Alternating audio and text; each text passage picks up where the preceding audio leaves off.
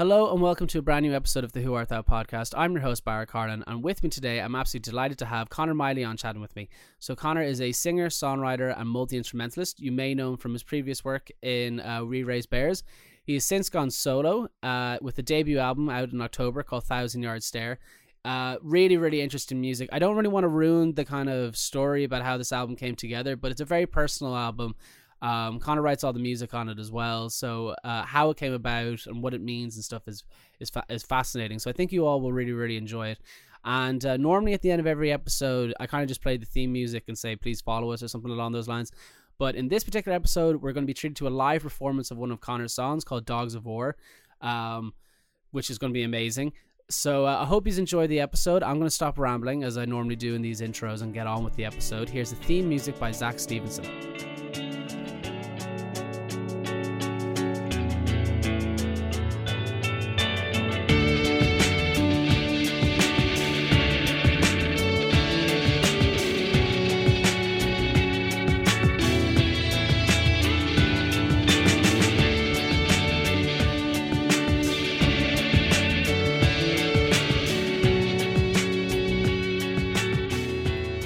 Alright, we're here for another episode of the Who Art Thou podcast. It's episode number 42, and we have Conor Miley with us. What's the crack? How's it going, Barra? Not too bad. We normally start off with these episodes a very basic question, which is how did you get into music? I don't know, I've been playing since I was a kid. I started taking piano lessons as like 10 or 11 because people said I had long fingers. So I was like, and I do have very long fingers. So, you do actually, yeah. Yeah, and they're quite flexible, my fingers, like, you know. So it's suitable to playing piano. So I took it on, and then when I was a teenager, I taught myself guitar, then to sing. Just from there, really. Like I studied a bit in college, studied a bit of jazz, did another course as well in like UCD. So that's it, yeah.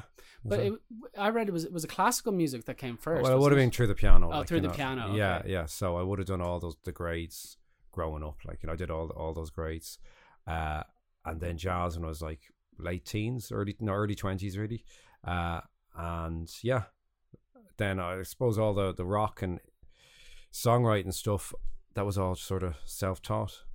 So yeah, it would have been, yeah, that was. And what kind of led into going that route? Because the music that you make, I would say, is quite different to jazz. Oh no, it's good. Yeah, so it's just what I'm into basically. Like, I wanted to write songs. It's what I guess what I'm most interested in, and I suppose bands like Radiohead, songwriters like Nick Cave, you know, that's what I sort of would have been. That's what I mainly listened to. Although I listen I listen to like a wide range of stuff. I suppose there's lots of different influences in the stuff I do, but as it's a genre, I would have been definitely more rock, indie, songwriter sort of stuff. Like, you know, it's just what I was interested in, and I am basically. Do you remember the first gig that you played live?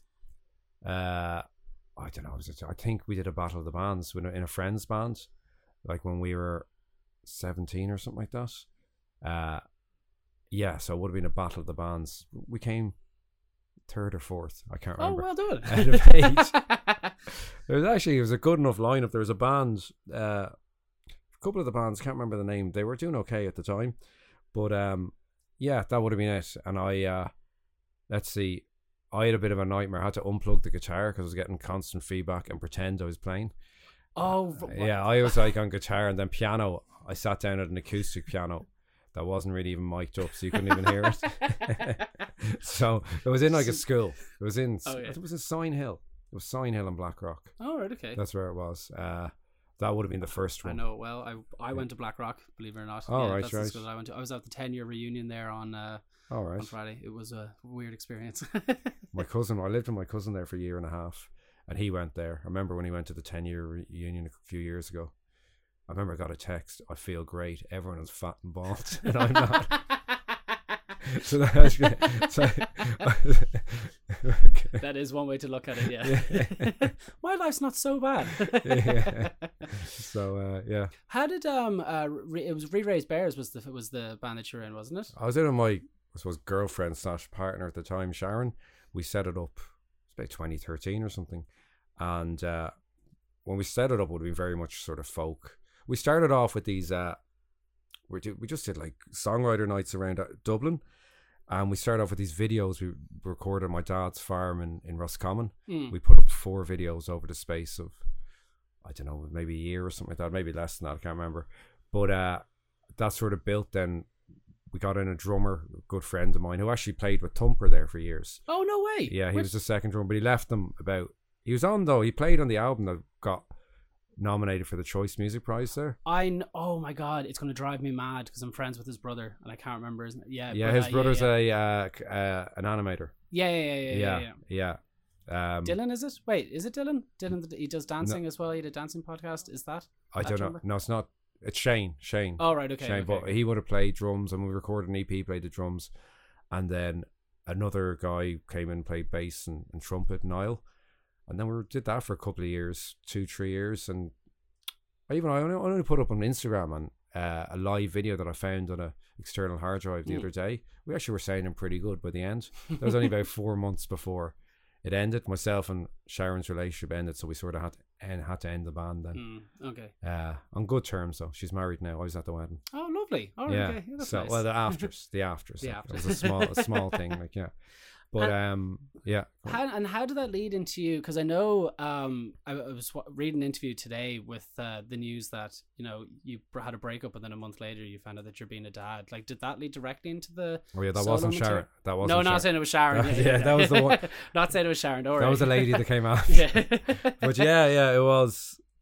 I had a breakup. Found out as a dad. A month later, things weren't great for the best part of a year. Around that time, I wrote pretty much the whole album. I think there was one song that the whole thing came in like 4 or 5 months, I'd say. Wow. Like, and there was one song that came from the We Raise Bears. I recorded most of it in a mobile home in Kerry, and I just decided to keep it. Yeah, I saw you were going back and forth. Was it recorded in a mobile home, like the whole thing? No, mainly I was living in Crumlin on my own when the first lockdown happened. Okay. And I just set up the house the house has been sold, so that's why he didn't have someone else in. So I had a house to myself, just because it was being sold and no one could buy it because everything was locked down. Everything was locked down. Yeah, so I was going from month to month, like for about a year, like on rent wise. But I set up the house as a recording studio, the whole downstairs, and over those 3 months from March to really June, when I moved out to move with my cousin, was in July that year. I was recording about 10 hours a day, I'd say. Jesus, 8 to 10 hours a day, like I'd be going till 1 or 2 in the morning. And it seems like a very deep and personal album as well. So I would imagine that, like, did you find kind of like because of COVID, you were able to go a little bit more into yourself than you normally would in terms of writing? Well, a lot of the lyrics, I guess, would have already been written at that stage.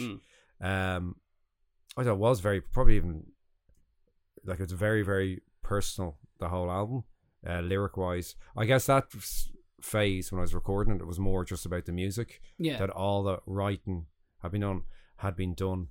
But I guess the process I do, I start off with either an idea on a guitar or piano, then I'll come up with a structure of a song, and I'll write lyrics, which can take, weeks to do for a song, because I rewrite until I can read it as a poem. Like I keep on redoing it basically, and then I come to arranging it, just recording at home basically, and often I'll add in sections or change the harmony of a section or something like that. Really depends on whatever interests me at the time. Like, but then you change it 2 weeks later.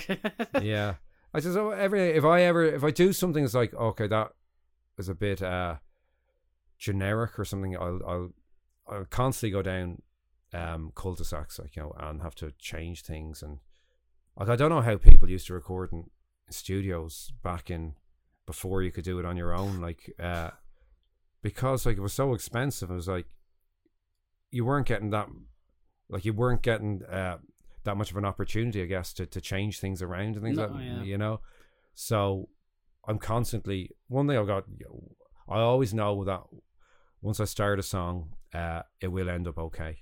Like, I will be going down loads of cul-de-sacs, have to change things, but it always comes out all right once I work at it.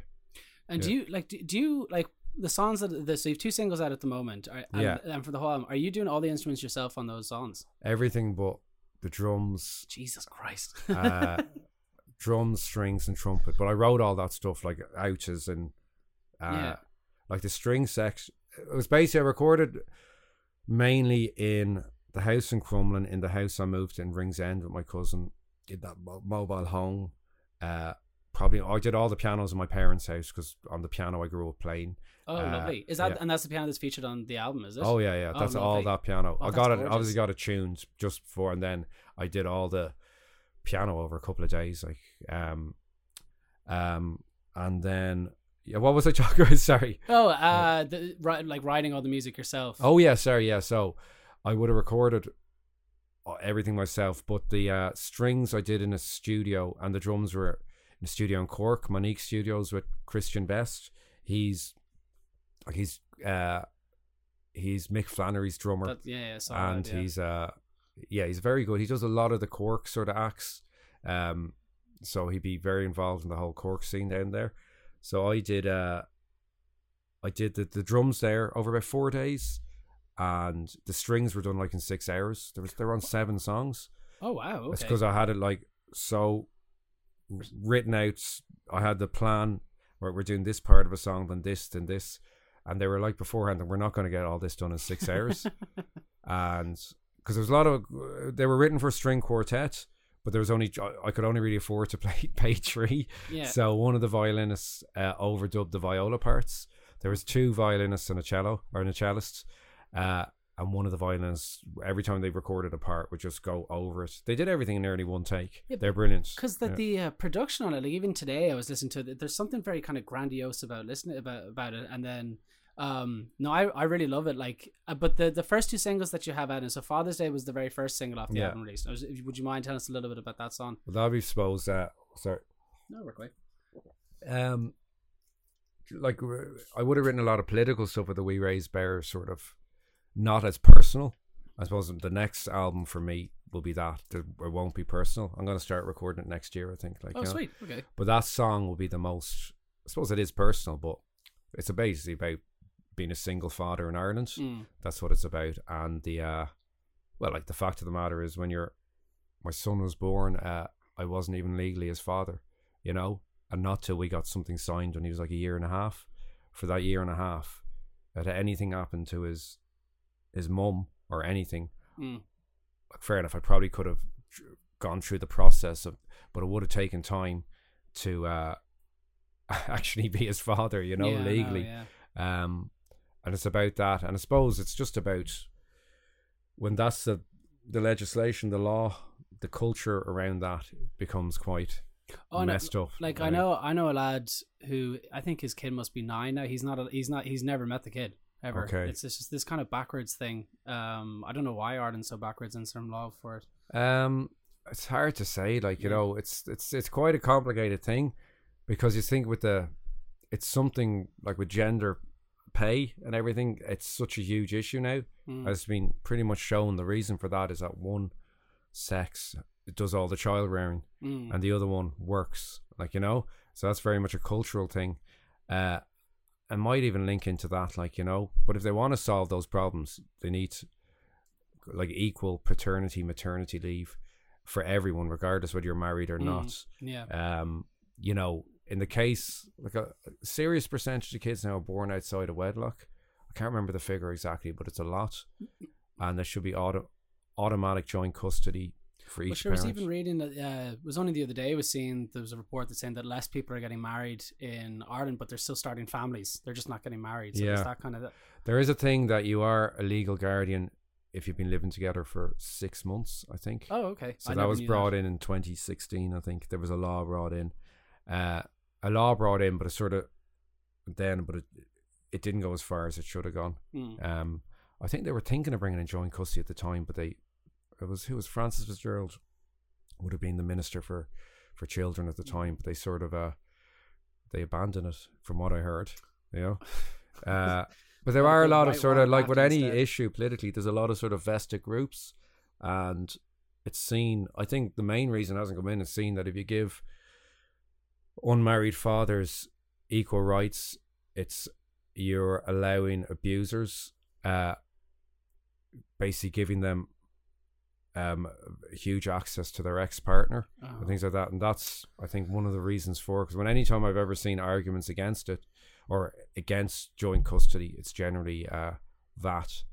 I don't really agree with that argument. Like you have very even more stricter domestic violence laws now that can deal with all that. And no one's saying that if you're an abuser that you should be getting, but the default position should be equal access, equal custody access for everyone. It's for the children, and obviously in the case of abuse, then that's gone. Like you know, but yeah. So I think that's the main reason, to be honest with you.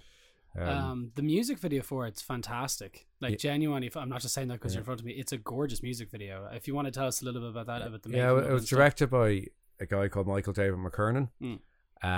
This would have been done last year, and the actor Barry John Kinslow's the actor. Like he'd be well known in the Irish scene. I was about to say, why do I know that name? Yeah, but that's his daughter. He has twin daughters. Oh, right. That's okay. actually his daughter.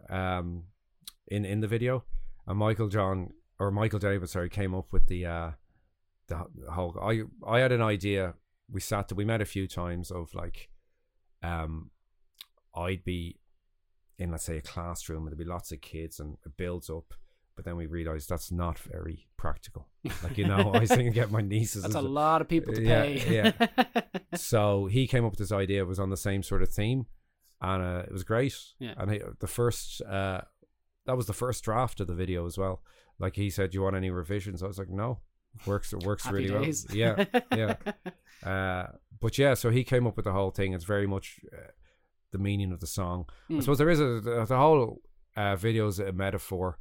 It's that the obviously the father and the daughter, they come across the metaphor of the piano and the furniture is that they're the obstacles in the relationship. And then there's a moment of frustration for both of them dealing with these obstacles. And at the end, they decide that, well, look, the most important thing is our love for each other. And despite the obstacles, that's all that matters, like, you know? So that was the idea behind the whole video. It genuinely is a gorgeous music video. I'm very impressed with it. And then obviously the second thing was a 1,000-Yard Stare, which is the title of the album. What's the idea behind that song? Well, I didn't really realise that I wrote that a couple of years ago, 3 years or something, but I didn't realize the meaning of the song till a few months ago. It's very much a song about something called anxious attachment. It's like an anxious, like it's attachment theory. It started with attachment theory to do with babies in the mid 20th century. I can't remember the name of the guy, the psychologist who studied it, but that there's 3 types of theory: secure, anxious, and avoidance. Okay. That, let's say they had a mother and a child, and the mother would leave the room. The secure would obviously cry at first, but that's about 50% of people, but then would get used and be grand. The anxious just kept on crying and crying, and the avoidant was grand. But that sort of developed into how we deal with like romantic relations when we're older. And I guess I was in a relationship last year, and it broke up just before Christmas, and I started reading into all the stuff. There's a book on it called Attachment that I listened to the audiobook in my car, and I started a lot of stuff making sense. Then when I came to releasing the song, I looking at the lyrics, like, that's pretty much what that's about. It's about, like, you know, having anxiety when you meet someone new. Basically, it comes from a fear of abandonment, a fear of basically being alone. Like, that's where it comes from. And I sort of started in my head connecting all the dots, going back to when I was a teenager and why I started playing music, and it was always sort of a way of dealing with things. And it sort of all came full circle, like, you know. So it's very much about that. Yeah. Is that why the music video is so like, because it's quite an intense music video, but it's also quite nice as well in a strange way. Well, that was by a performer called Dr. County. It was Michael David McKernan did it again. I did it again. Okay, yeah, okay. And I was at a gig with this ex, she's a musician, just before around November. But in between the acts, Dr. Count Evil was performing, and I was sort of blown away. And I sort of got onto them on Instagram, asked, look, I'm doing a video in the new year. If you're interested, they're really interested. And I just left it up to Michael David there. own devices. I just told them what the song was about, and off you go. Mm. So they recorded it in the Project Arts Centre. Just in Temple Temple Bar. Bar, yeah. Oh, right, okay. So he hired that out for, I think he got it done in 3 hours, I think he was saying. Wow. So 3 hours he got it That's done. a quick shoot. Oh my God. And there was a second draft is the one I went with. Oh, right, okay. So yeah, it was great. Yeah, no, I think it's come out really. There's a good reaction to it as well. No, I thought it's that I keep seeing write-ups of it constantly about the video premiere. Did it premiere on Hot Press or was that? No, Niler 9 yeah. premiered it. The Hot Press did the first one. To the first one, yeah, Father's Day, yeah. So what's in store now? Like, do you have any gigs coming up soon? Or I'm playing in a record store in Cork in about a month, but I've no cool. records to sell because the album's not out till the end of Just September. plugging your friends. Yeah, but that's the one thing over the summer I need to get together. It's the last sort of piece of the jigsaw. I was getting a band together there in February, March. Yeah, I've been meaning to ask you this as well because it's only 6 pieces, isn't it? Well, it was going to be, but Okay. trying to get 6 people together, my head just exploded. It was so wrecked. Yeah. So I'm now in the summer going to get a solo thing with lots of looping through Ableton Live. Okay. Cool. I'm going to automate a lot of looping and get that, and then I'm going to add in maybe the end of the summer a drummer and a bassist, or a bassist who can also play a bit of keyboards as well. Like, so the idea of hopefully have a 3-piece, maybe add in a trumpeter for the odd gig. Oh, like, sweet. Yeah. But like money's another thing. Like, playing gigs for 100 quid or 200 quid, like dividing that up.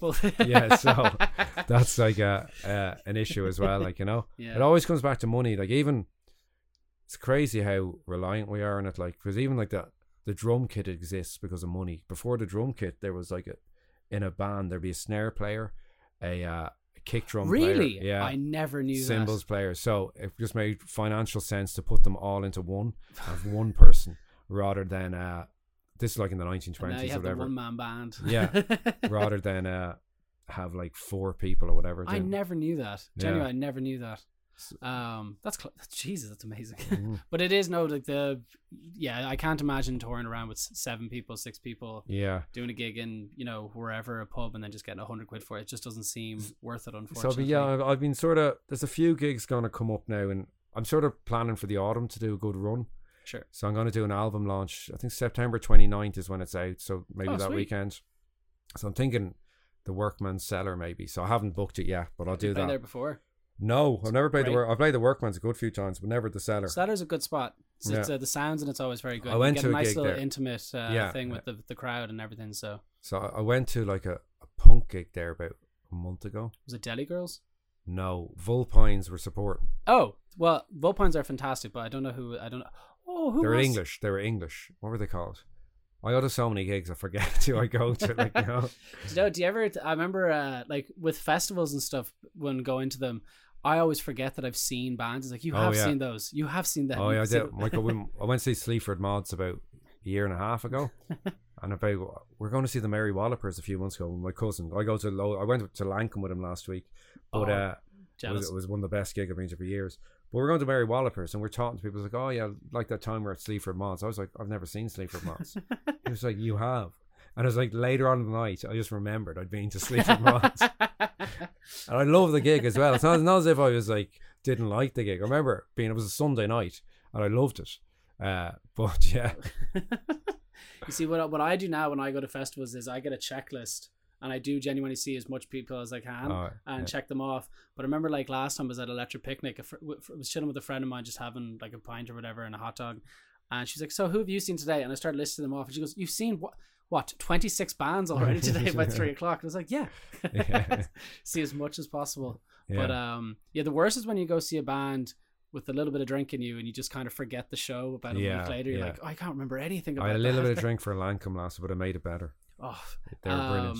I've a friend of mine. I just recorded an episode there on Saturday with my friend Zach, and he said it was one of the most ethereal, beautiful shows he's ever seen. It was amazing. Yeah. Like I'd never seen them before, but I'd obviously seen stuff online and I'd listened to stuff, Go Dig Your Grave and that sort of stuff. Yeah. But live, they were just absolutely brilliant. Yeah, it was Vicar Street, wasn't it? Yeah. Yeah. They did 3 nights. I think it was 3 nights, but I was there the first one. But it was brilliant. Really, really impressive. They're getting some level of critical like praise. Yeah, it's nice. As I was saying to Zach, it's like, because it's a type of music that I'm glad to see people are still able to make something new out of it. You know, like Irish music and stuff, and make it so kind of personal and moody and everything. It's very impressive. Yeah, I can't wait to see them go for it. I'd say the Americans will eat it up like crazy. I would imagine. Yeah, the New York Times did a thing, like an article recently about a month or two ago, about saying there's a new scene of modern contemporary traditional music. They mentioned Lisa O'Neill as well. Oh, right, okay. I think they mentioned the Mary Wallopers too.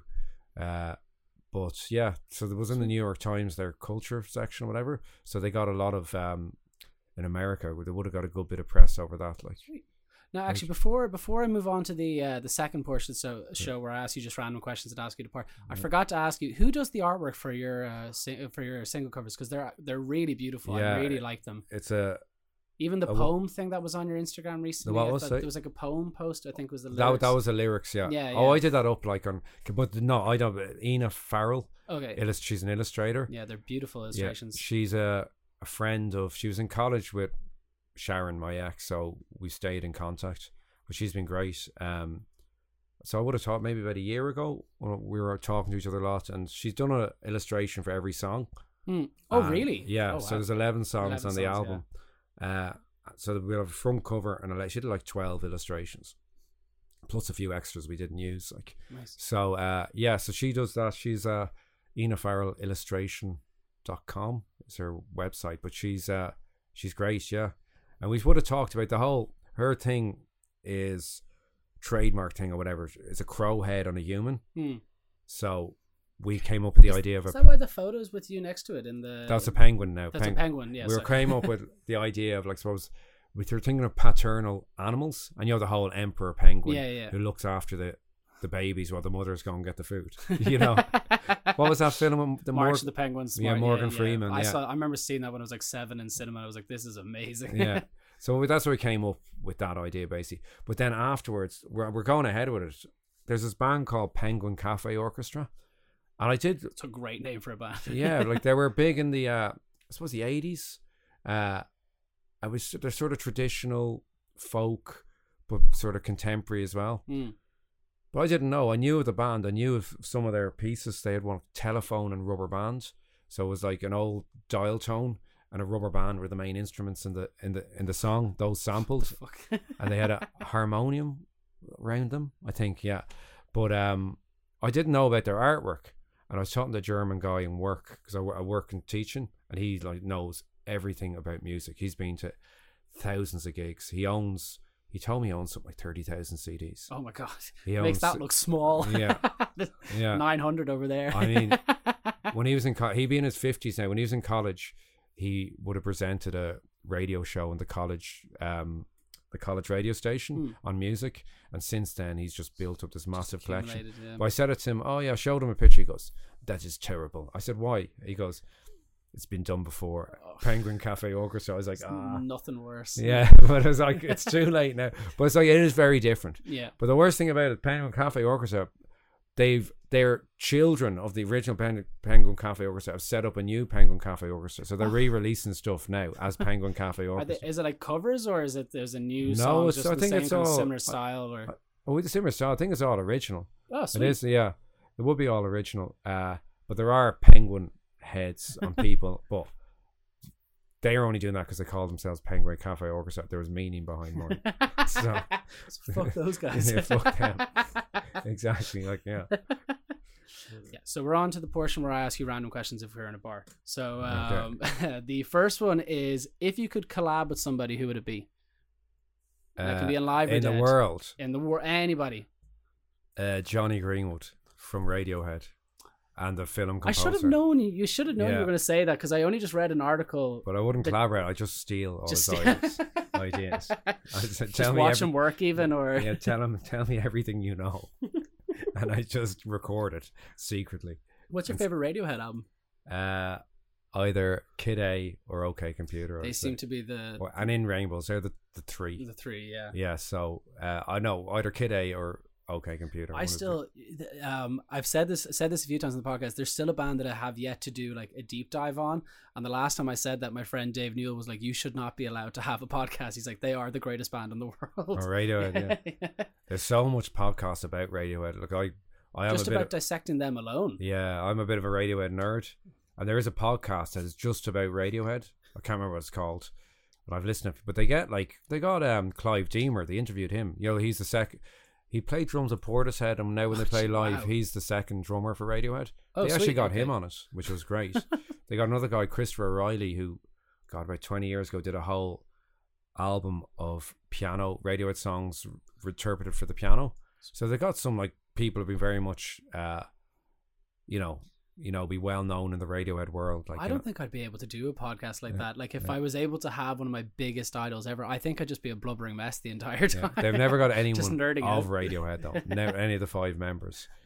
Yeah, but I'm a bit of a Radiohead nerd. I mean, like I dissect their albums still, like musically. Like, OK Computer, there was so much to take for it. It's not a bad band to be obsessed about. Like a lot of people tout them as one of the greatest musical projects ever. So it's just so fresh, the whole thing. It's just still, and it's new every time as well. Like I've kind of jumped a bit. Most of the albums do sound like completely different to the other, but still sound like Radiohead, if that makes sense. Yeah, and they have the Smile now, which is Radiohead, which is Tom York and Johnny Greenwood, and then probably a better drummer than Phil Selway, who is a good drummer.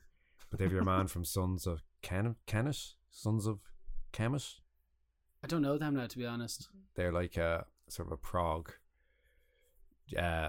British band, but he's a unbelievable drummer. Oh, okay. But yeah, that's the 3 of them in the Smile. I'd love to see them live. They're not coming to Ireland though. Oh, what?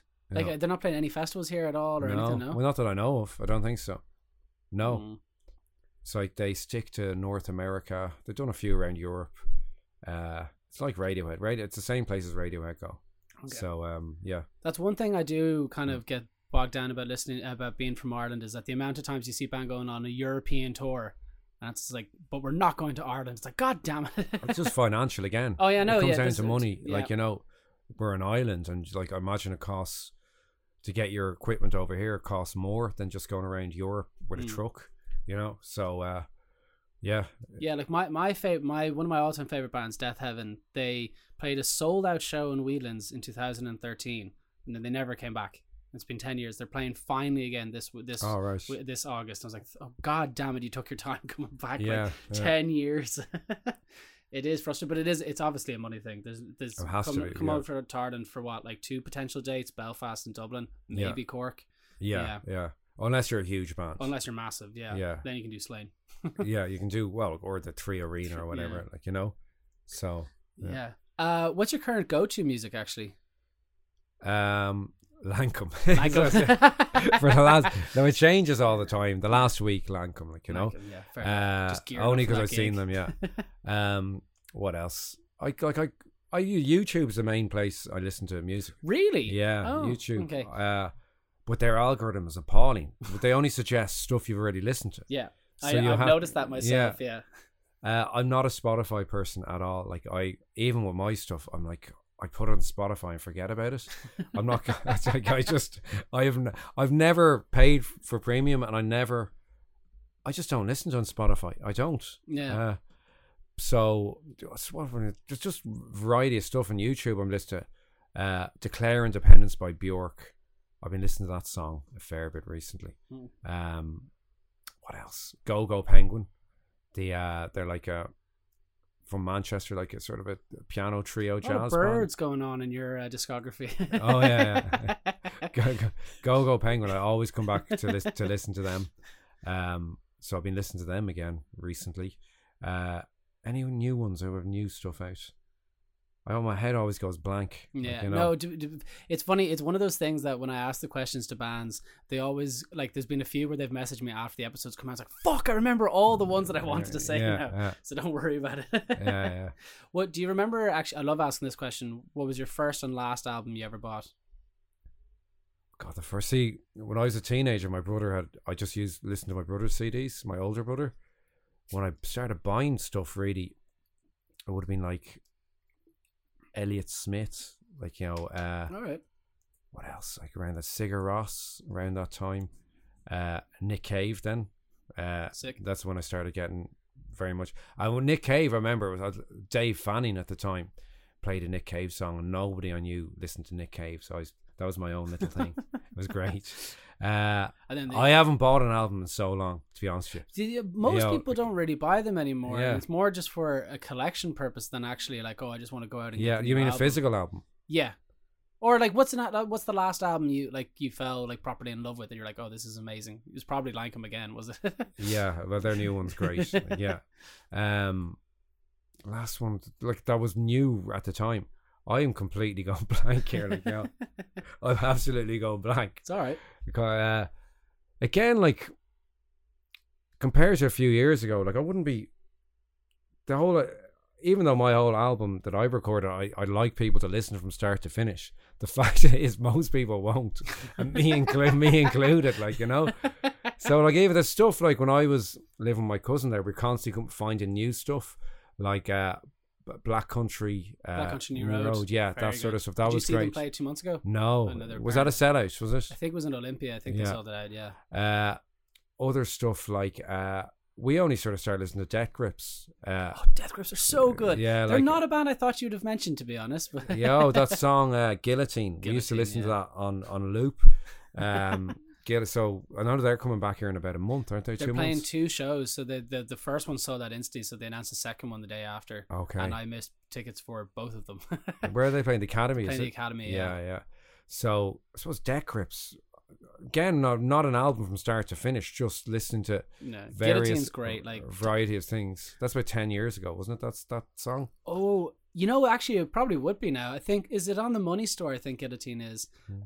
There's Tachyon is my favorite song by them, but you can't get it on Spotify because it has so many samples in it, that EP Ex-Military. So you can only listen to it on YouTube. Okay. But if you ever see the video for, I think it's Tachyon, where when he goes into the building, you can hear a woman scream, and that's because they were actually going into an abandoned they were going into somewhere that they thought was empty to film the music video. So he's coming in with like a balaclava and stuff, and just scared the shit out of a woman. They kept it in the video. Very good. Yeah. Very good. But what else? Like, what sort of other albums have been? What sort of stuff do we used to? That Kendrick Lamar album last year. I remember we were listening to that. Very good album. I saw that. It was a bit long live. though. It's too long. That's what I'm saying. Album. It's a double album, wasn't it? Technically. The Kendrick. I think it was. Yeah, it was a double album. Yeah. So I liked a lot. I did listen to that full album. I liked a lot of stuff off it. I like the stuff with sort of. He played a lot of it with a live band, didn't he?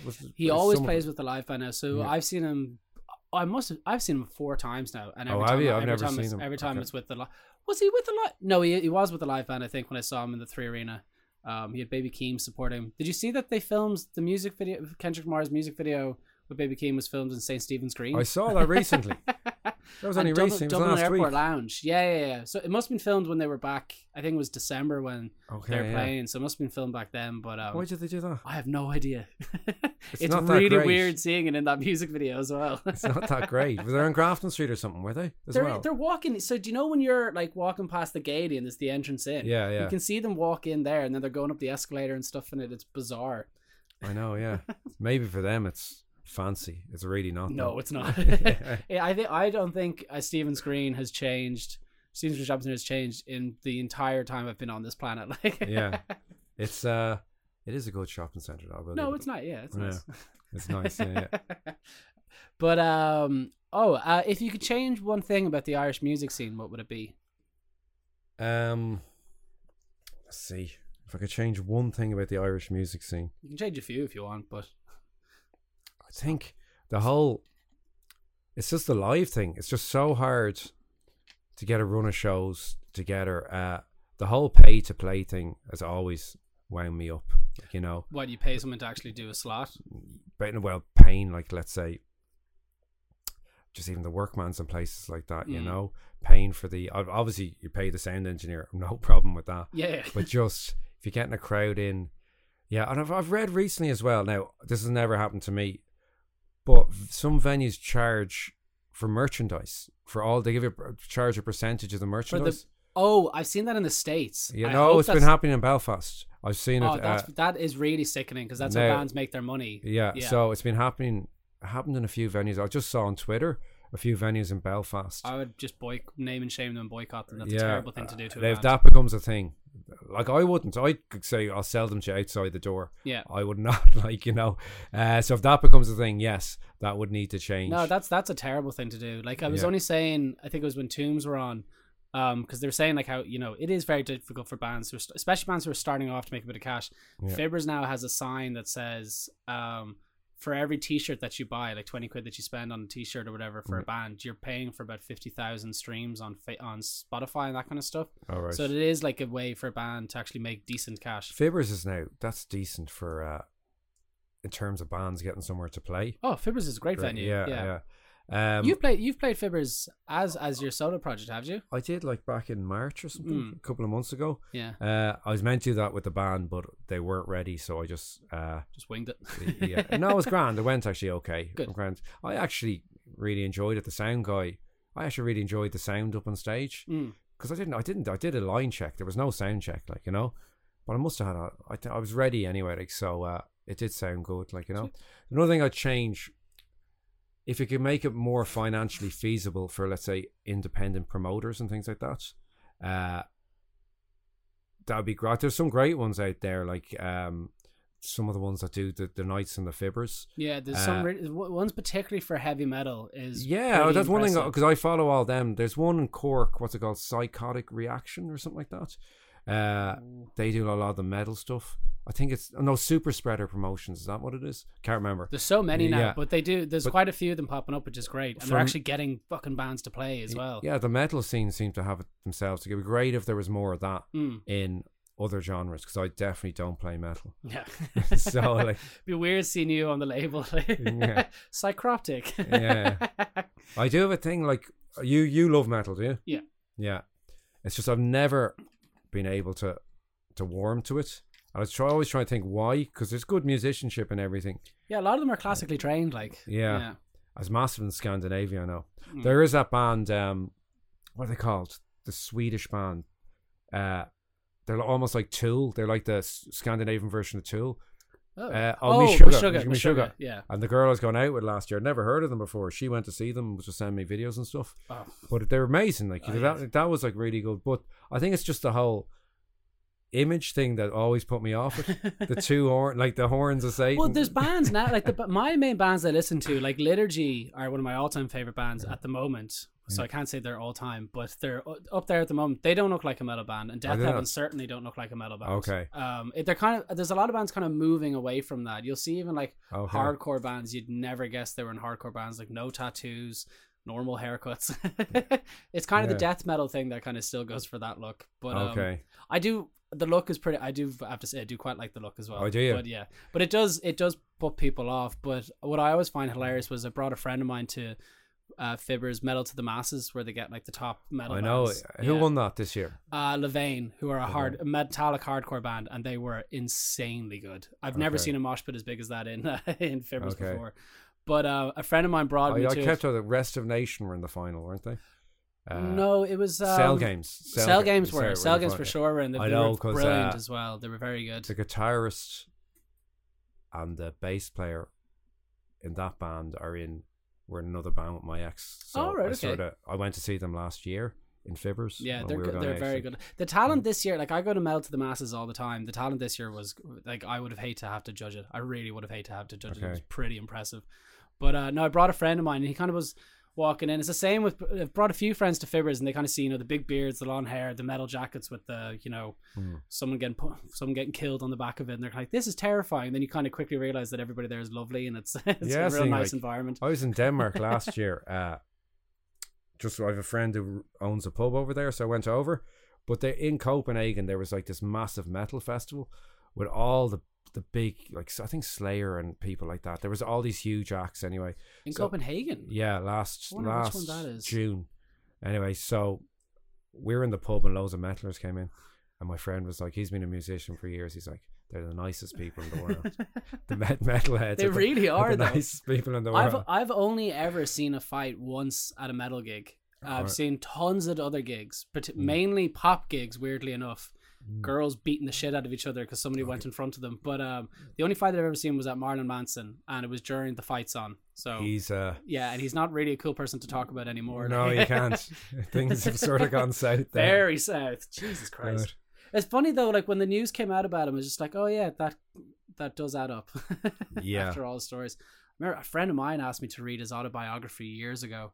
And I remember finishing it going, I fucking hate this dude now. And he goes, what? He goes, man, he's a dick in Was he a dick in it? This isn't after his like second album. And he's talking about that he rules the world in rock and all this kind of carry on. There was some heinous stories of him like mentally abusing like a deaf girl and stuff. It's all in the book. And it's depicted as this kind of cool like rock and roll lifestyle. It's like, no, you're a serial abuser and dickhead. Like, As I remember, I read a biography on Kurt Cobain, and I'm a big I love Nirvana, but after the book I remember that guy's a bit of a dick. A lot of people really like Kurt Cobain. no, he was great. He was a brilliant songwriter, but and a great singer, good guitarist as well. I think he was underrated as a guitarist. But they're still very much cool, Nirvana, aren't they? Nirvana are still kind of you do see the t-shirts being sold at like designer stores for like 300 times the markup of what a normal Nirvana t-shirt would be on people who would never wear them. But no, I think Nirvana are still kind of, it's cool to say that you like Nirvana. Yeah. No, they're great. Like, but I hope I'm right with that story. They're quite like a They're quite like a gatekeeping band.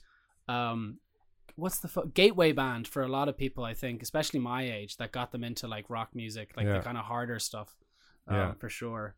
They do, like, even seeing Foo Fighters now, it's still great seeing Dave Grohl rocking away. The new album's very good as well. Oh, is it? Oh, it's very good. Yeah, it made me bawl my eyes out as it does. Like, Dave.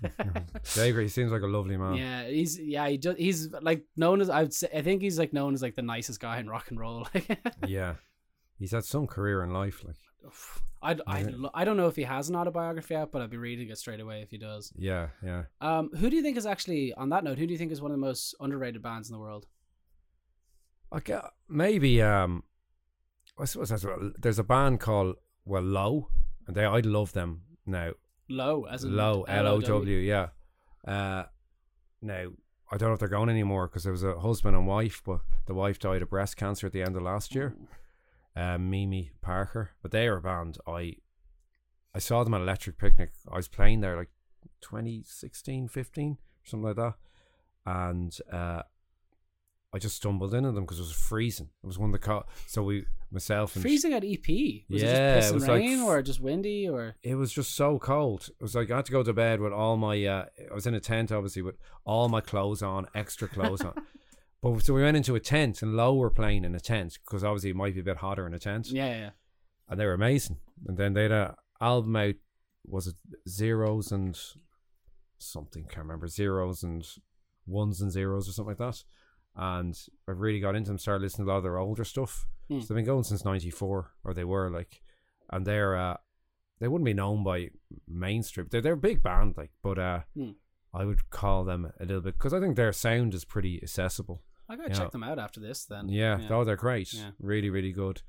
Low would be, I suppose, underrated. Yeah, a lot of the bands are like, they would be critically lauded as well, like, you know. So I don't know if that counts as being underrated. It's underrated, like when people think they're crap, they're not. Yeah, but that's not what I mean. It's kind of like bands that you think they're just like, why is nobody talking about this band? Is the kind of what I mean by that question. Like, you just don't hear about them all the time. Yeah.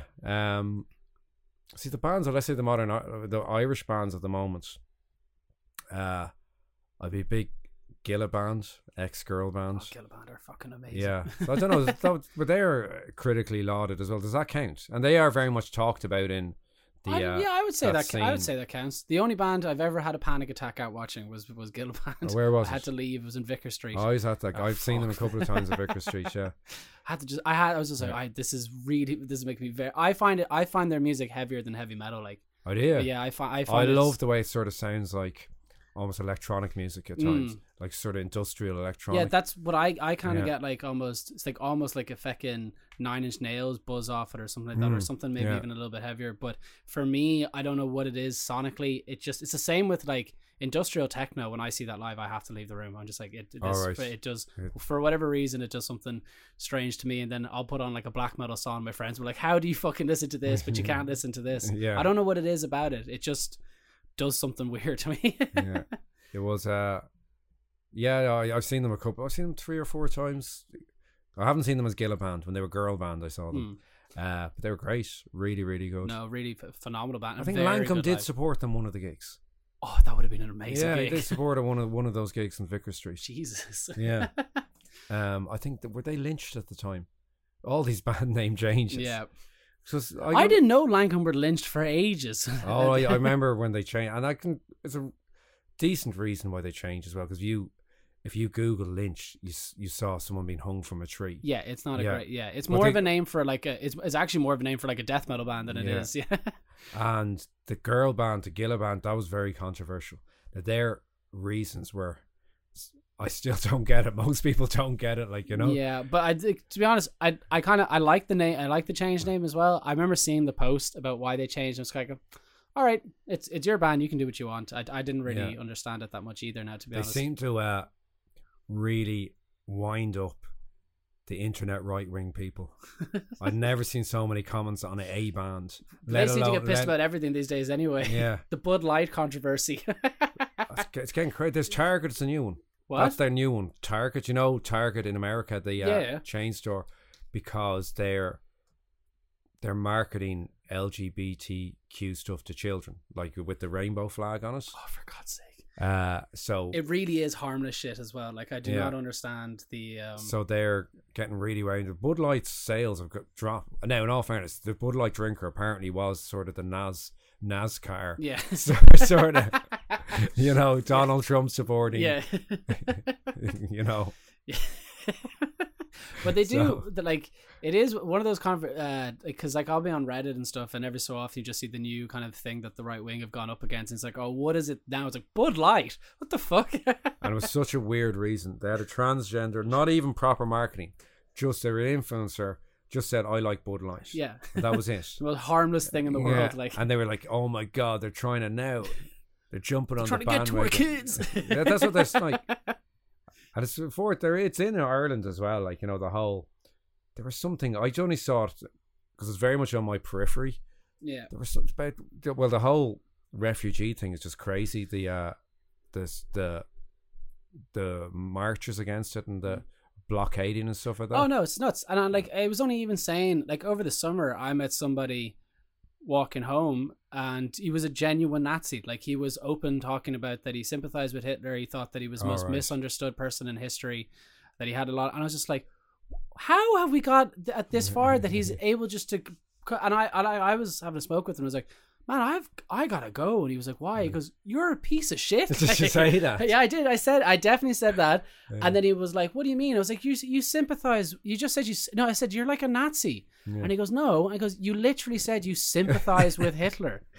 It was the most bizarre conversation I've ever had. Yeah, I was out last Thursday and a guy I work with, his friend was there. Now, his friend was weird. Like, he was right wing, but he said if he was American, he would have voted for Bernie Sanders. Okay, he was very he was very pro life. He got kicked out of Sinn Féin. He was so pro life. Okay, but he started saying, I knew it. So I said, in my head, I said, when's he going to start talking about the refugees? Yeah. And then, but he came up. He said, like, here we go. Yeah. And what was his point? It was so, I really got him on it. I said, that's what they do now. They try and make it look like they're sympathizing with the refugees. Like, you know, he's like, sure, we can't grow our population here because there's all these immigrants are coming in and they're you know, there's no jobs there and stuff like that for people because they're taking all the jobs, all the job, whatever. Yeah.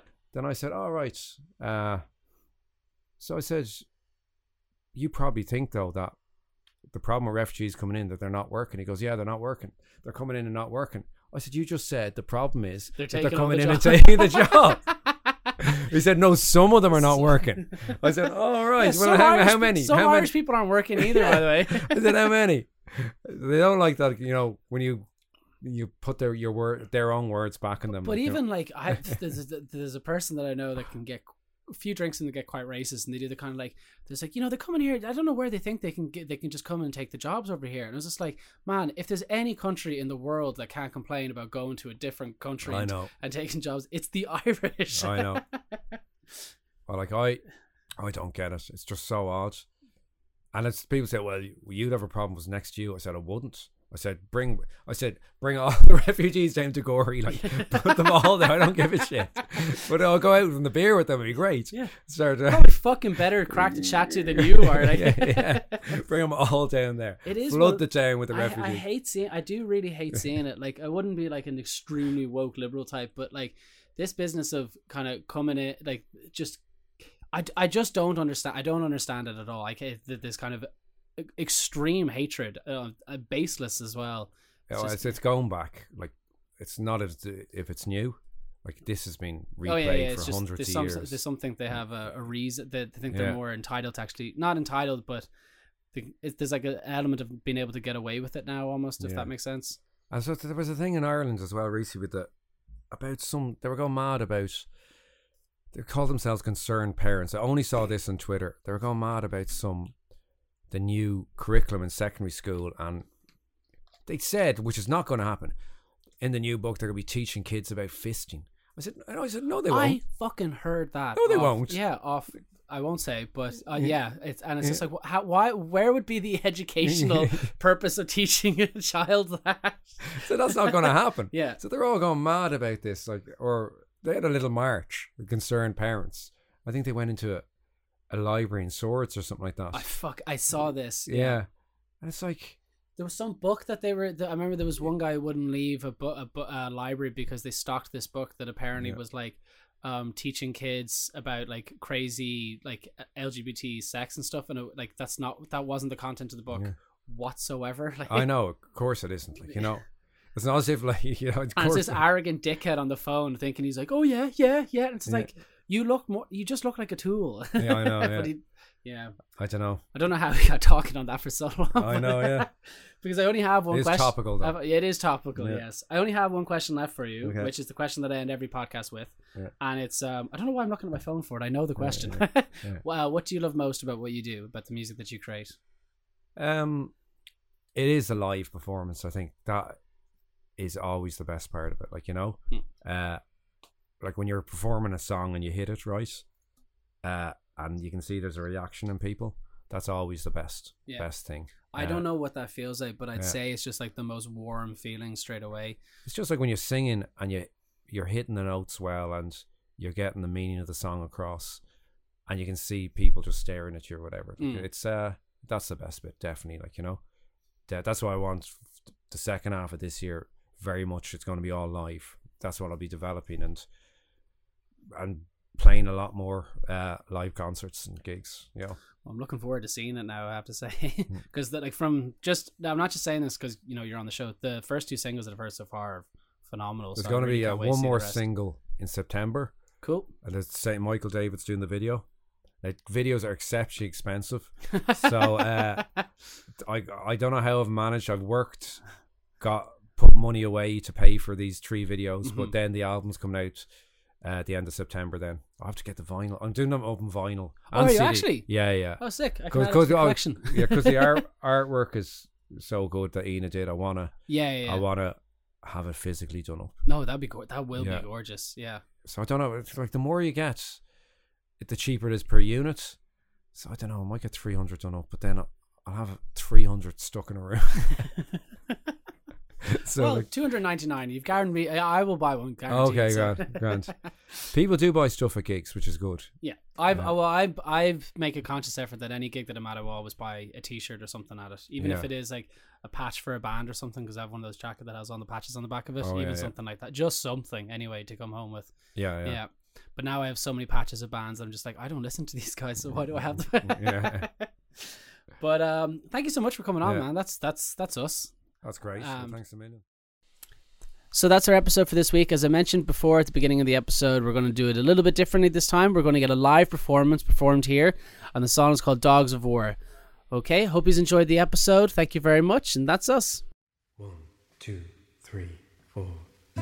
Looking back now within every thought I have delved, groped in mine, I threw sense to the wind with a tender embrace. How your walls gave way, at least for a while, and love it poured like a rain, hurling hail with a flash flooded iron. And I'd swear for the sake of a dew-honeyed kiss, I'd have drowned in its pools, but desire left me with a cross to bear, a rumbling with a coronet retwined, and it leaves me in a humble state, in a spiral as the world rotates. I know my heart will sing and grow, and I know yours aches and spills and overflows.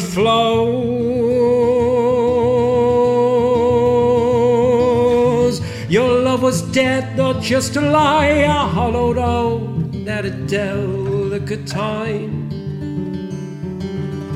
Now when I dream just a sight of your graceful and near, has me steered to the will of the night. Memories gather in a knot, in a silent room that time forgot, although it leaves me in a foreign place, arranging photos for today. I know that I loved you in an ancient way. I loved you like choirs would sing your name, but I lost you to your dogs of war. I lost you to the fog that wraps around and carries you away.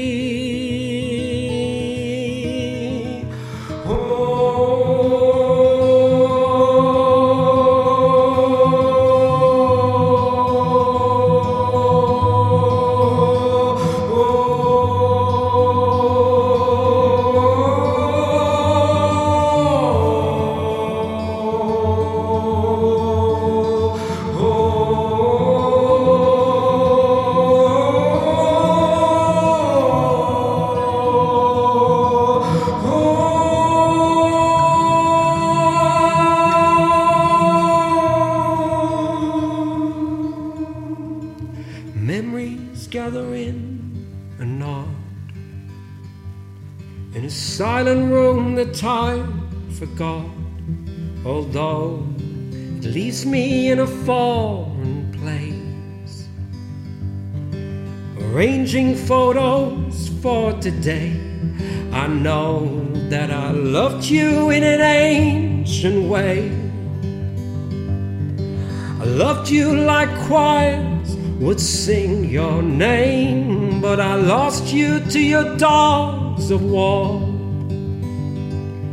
I lost you to the fog that wraps around in the corner of some platitude, in the refuge of some callow view. You'd hide and you'd leave me in a turbid state, in a quiet place to navigate alone. Still I loved you in an ancient way.